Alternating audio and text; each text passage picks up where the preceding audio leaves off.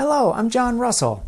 In a previous episode, we explored how intonation, or the pitch of the voice, acted like this ball. It goes down or it goes up. As a reminder, Americans often use falling intonation on statements and general questions. Questions with words such as where, how, why, and so on. So, when do Americans use rising intonation? The answer is this. Americans often use rising intonation in yes-no questions.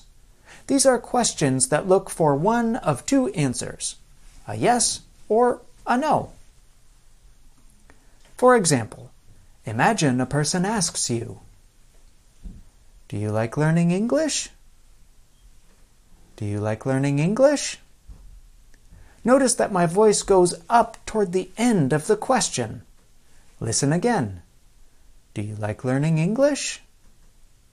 Compare this kind of intonation to a question that uses falling intonation. Why do you like learning English? Why do you like learning English? Why do you like learning English?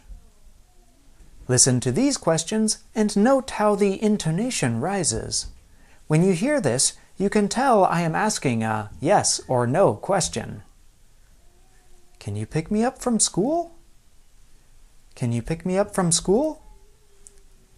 Can you help me? Can you help me? Have we finished? Have we finished? That's all for today. Keep up the good work.